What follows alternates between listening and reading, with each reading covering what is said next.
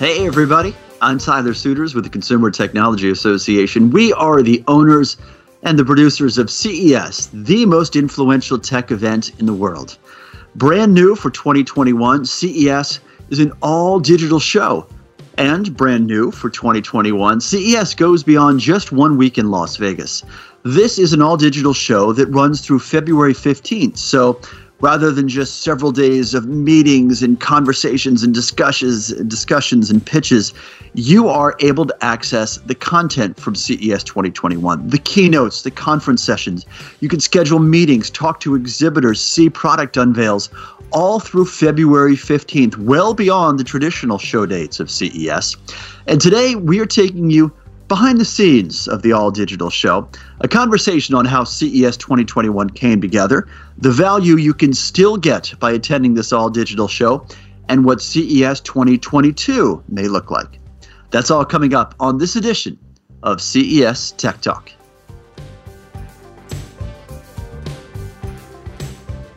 Joining us now, Karen Chupka, the Executive Vice President of CES, and Gary Shapiro, the President and CEO of the Consumer Technology Association, the owner and producer of CES. Karen and Gary, great to have you with us. Congratulations on CES 2021. Thank you. Great to be here. We're happy to be here, and nice to start the new year off with a great technology event. Well, after a year unlike any other in modern times, it was a CES unlike any other. First of all, you're not returning from Las Vegas. You're returning from Redmond, Washington, which was the center for broadcast operations for CES this year. Let's talk about how we got to this point for an all-digital CES 2021 and what you were really trying to accomplish through the platform and this change in format. Well, we started out early in the year, once COVID hit, and we started thinking about it. And by March, we'd made a decision with our board that we would have a two-track approach. One, a hybrid event, digital and physical, and the other just purely digital. And certainly by June, July, we knew what direction we were going. And in July, we announced that we would be purely digital. And we did that so everyone could adjust quickly. Everyone from our customer base and the exhibitors to the city of Las Vegas, our partner, our normally yours. And it was a very important decision. And we also decided that it was something we had to create our own, in a sense, platform for, because some of the off-the-shelf, all the off-the-shelf ones just didn't seem to work for what we were trying to do. Yeah, I think it was, very important for us that you really can't take what happens at a live trade show and just transform that, with a push of a button to a digital format. And we really looked at what was the value that CES delivers. And, for us, that was the value of connections. And so, we really wanted to make sure that what we were doing was going to help people to connect in the way that they connect when they're in Las Vegas. Mm-hmm. We also heard from our customers that they wanted us to go forward.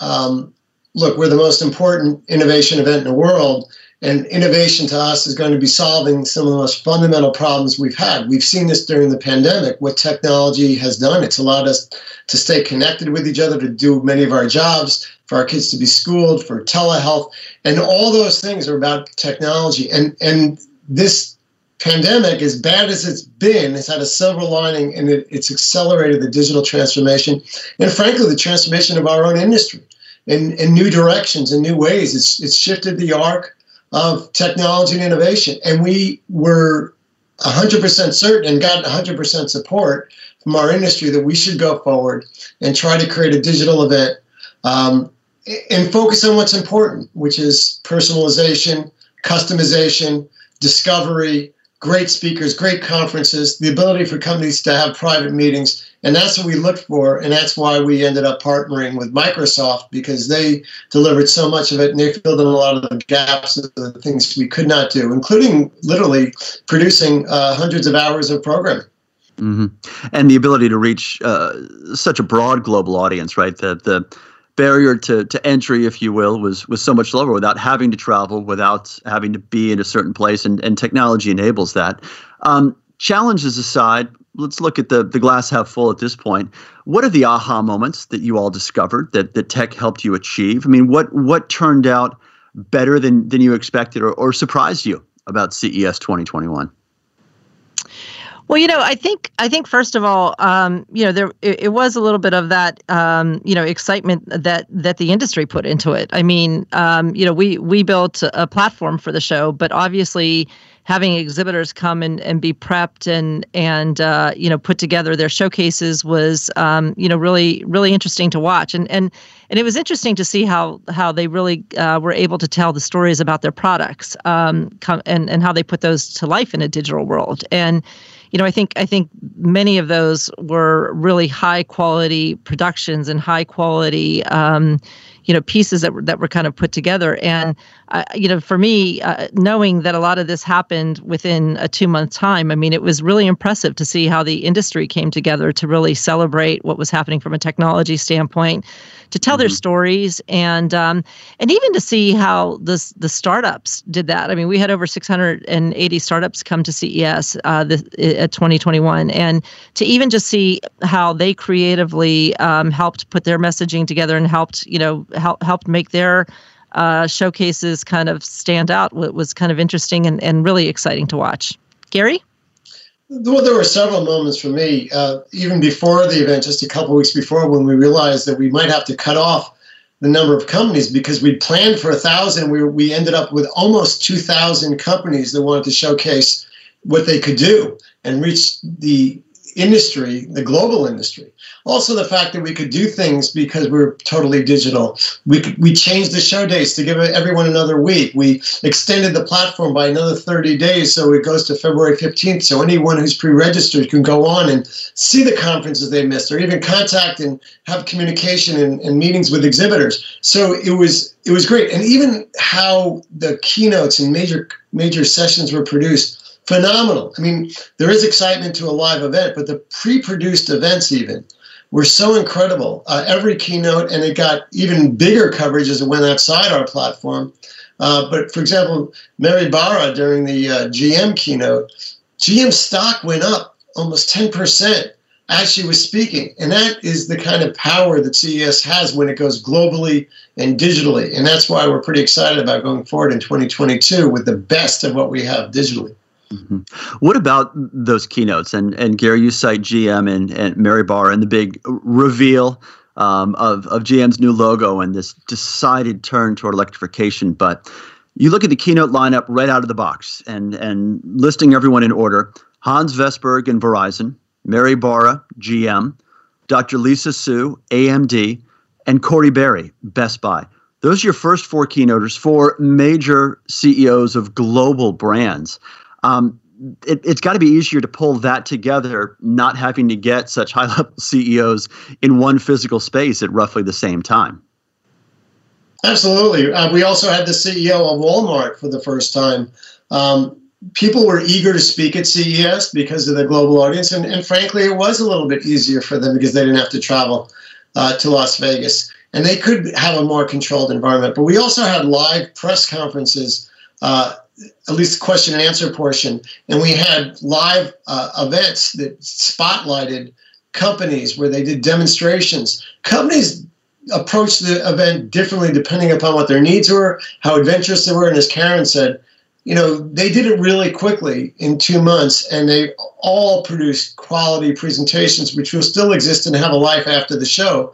And it's what we've done is extend since the 4 or 5 day CES to now over 30 days, but I think it'll just keep growing in terms of the duration and the value that we have in terms of our impact, not to mention the magnification by the huge amount of media coverage we got. Karen, you mentioned the idea of serendipity at a physical CES, and it's part of the magic of being at the show. Inevitably, that changes in all digital platform, especially with sessions and conference and meetings and things being pre-recorded, at least for public viewing. How does that change the experience? I think we're all used to it by now after going digital for almost a year since the pandemic struck in the U.S. But what did that mean for CES 2021? I think that one of the interesting things I got probably, I think the day after I got back from the show was an email from one of our exhibitors, or actually it was an attendee, who said, "Great show, really great experience. In fact, I met somebody new via chat. They, sent me a chat message and we connected, and I think we're probably going to be able to do business together in the future. And I really didn't expect that to happen on a digital platform." And, I think that was what, like I said, we really tried to, bring as far as the value of what we were trying to build there. And you had to opt in and decide that you were going to, be public in the attendee directory. You had to take a chance and go out and chat with people and try to strike up some conversations. And we did see people doing that. I think the other thing that was kind of fun to watch was that as the anchor desk was live, we also had a chat feature there. And it was interesting because first day of the show, you saw people saying hi, from China, hi from Korea, hi from, Kansas. I mean, people from all over the world basically saying, "Hi, I'm here." And then as the days went on, you started seeing people saying, "Hey, come check out my product," or "Hey, I just announced this." So it then became kind of a different way of sharing information. And again, this was something that was sort of something that was driven by serendipity of what, people were learning how to use the platform and learning how to bring more attention to themselves or their products. And, at the end of the day, that's really what we were hoping to do, was to help people connect.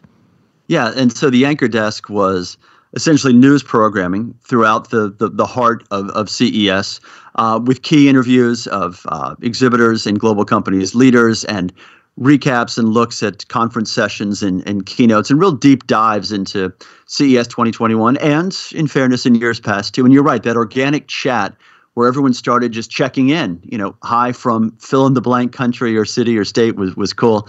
And then you did see the elevator pitch evolve from was traditionally a 30-second verbal pitch into 200 characters or less, right? It's a different way of doing business. Gary, over to you now, because you're involved in so many of those business conversations and are there while deals are getting done at CES. You go in with one idea of what an all-digital show will look like. What are the takeaways, the lessons you learned about how it actually manifested, how it came together, and how that changed from the original vision of what you thought it might be? Well, for us, it was a real challenge because we are great at producing big physical event every year, but we had very little experience in producing a digital event. And it was gratifying for me to see how Karen and Gene Foster, our head of marketing, and pulled together a lot of different people from different areas, even from our human resources department or our membership department, accounting, others, that they took on different tasks, they learned different skills, they stepped up, they volunteered, they worked really hard, and they had to do it under a lot of pressure for things they were uncomfortable with. I think it's fair to say that everyone on our team developed different skills. And that's what this pandemic has done to us in a sense. It's forced us to do things we're uncomfortable with just to, frankly, to survive. And that's the digital transformation has definitely accelerated. It's been positive in the sense that we're moving forward in the use of technology, and we're also discovering how human we really are. Because there's one thing, in almost every interview I had with a journalist, I was able to, they'd say, I used to grumble about going to Las Vegas. I really miss it. I miss seeing the people. I miss running into people. I miss doing all these things. And as fabulous as this digital experience was in stretching us out, I look forward to going back to Las Vegas, going back to other conferences and events, and seeing people and discovering them, and actually even seeing our own staff, our own employees, and obviously my friends and relatives, and everything that we've been depriving ourselves from. And technology is great, but the video screen is it's a great substitute, and it's allowed us to keep our economy going and our event and our staff and everything else. But it doesn't replace live human interaction, and we may not get to hugs and handshakes by CES 2022, but and we may be wearing masks. We'll certainly have all these great new practices for hygiene, and maybe it will, there'll be certain restrictions countries may have, others may have. We'll just deal with them. But my great hope is that we can return to being human again and seeing each other and discovering things and getting that 5 sense experience where we look at an exhibit and we can really get a sense for what the company is. Have those discussions. You bump into people, you do things, and we're all missing that, I think, as humans. And that was my biggest takeaway, if you want to know the truth in this experience, is that, you don't know what you are missing until you lose it. And we've all lost it as a world, in a sense, these last several months. And I think we're all kind of ready to get back. Yeah, we did see a lot of that in the media coverage too. Some of the journalists who go year after year to CES talked about what they missed and how different the week was, and that they can't wait to get back. Which I think emphasizes your point, Gary. Karen, what about you? You and your team bring some 170,000 people together in Las Vegas every year. More than 4,500 exhibitors. No one was physically, going or being brought anywhere for CES 2021. What's your takeaway? I think it was, a couple things, which is that, obviously you have to approach this completely different than you would, a live event. And you saw that with how we put the programs together. I mean, typically at a CES, we have over 300 sessions that take place over the course of the 4 days of the show. We whittled that down to about 100 sessions for the digital format, just because, there's only so much content you can push out. We also had to, lessen the formats, meaning what is typically an hour conference session was cut to 30 minutes or sometimes maybe 40 minutes if it had, many panel members on it. So that was one thing. I think the other lesson learned is it was not just us who were also having to think about this differently. It was also all of our exhibitors. And so there was also a huge learning curve with them, not only on, how to put this together, but also just on how to use the tools and how to activate their showcases and how to, just even upload their material so that they could have a showcase. And a lot of that work, was really done in the last 4 weeks. And so I think most of our customers are used to that crunch time, but it was a different crunch time this time. And, we were asking them to do things that in some instances they weren't comfortable with, which means, which I'm talking about in those senses, the spotlight sessions, which were live sessions that, that were being run right there and right then. And so, I think it was also just having those tools and resources available to help them along. That was, one of the big lessons learned. And, and I think the other thing that is a little secret that I don't think we ever really told anybody about was that the entire day 2 of the show was run on a generator because there was a huge storm that came through and we lost power again. I mean, that power thing seems to happen sometimes with us, right? But this was like the fact that we woke up, there was, our hotel had power, but as we started driving over to the studios, realizing that there was trees down, power down, we get to the campus and half of the campus is dark and we're running on generator. And, that was one of those thank you moments that, we picked the right partner who happened to have a full generator ready to go and could run a studio and all that content that we did, for the last 24 hours of the day. So, so that was a big lesson learned, which is, I'll always be prepared even in a digital world. There was drone video sent by the city of Las Vegas, a drone going down the strip, and one lighted up sign after another saying, "We miss you, CES." A big virtual hug and recognition that, as we said at the outset, this is a very different year for CES and certainly for Las Vegas. You all are so personally and deeply connected to Las Vegas and have had that relationship for decades now. How did it strike you? And Gary, let's start with you. What was your reaction to that real outpouring of longing for what was normal? Well, to me, Las Vegas is the best convention city in the world. It has more hotel rooms than any city in the Americas. It has 3 of the 10 largest convention centers, and we use all of them. And I know the most difficult part of 2020 for me was that one phone call to Las Vegas to say that Karen and I were on, where we just had to give them the news before it broke publicly that we wouldn't be using them in 2021 January. And I know how much they were looking forward to us as breaking the virus. So the fact that they responded so positively and understanding and just did that extra effort there, showing that they value the relationship was really, really nice. They're so good at what they do. And, I don't think Seattle will be where we would have a physical CES. I mean, it's great for a digital one, but Las Vegas is our city, and it's a wonderful partnership. They'll be around, but they're hurting now. And the fact that we contributed to the hurt just breaks my heart. But we'll hope to make up to them in years to come by continuing to be in Vegas and having a strong global event based in Las Vegas. Karen?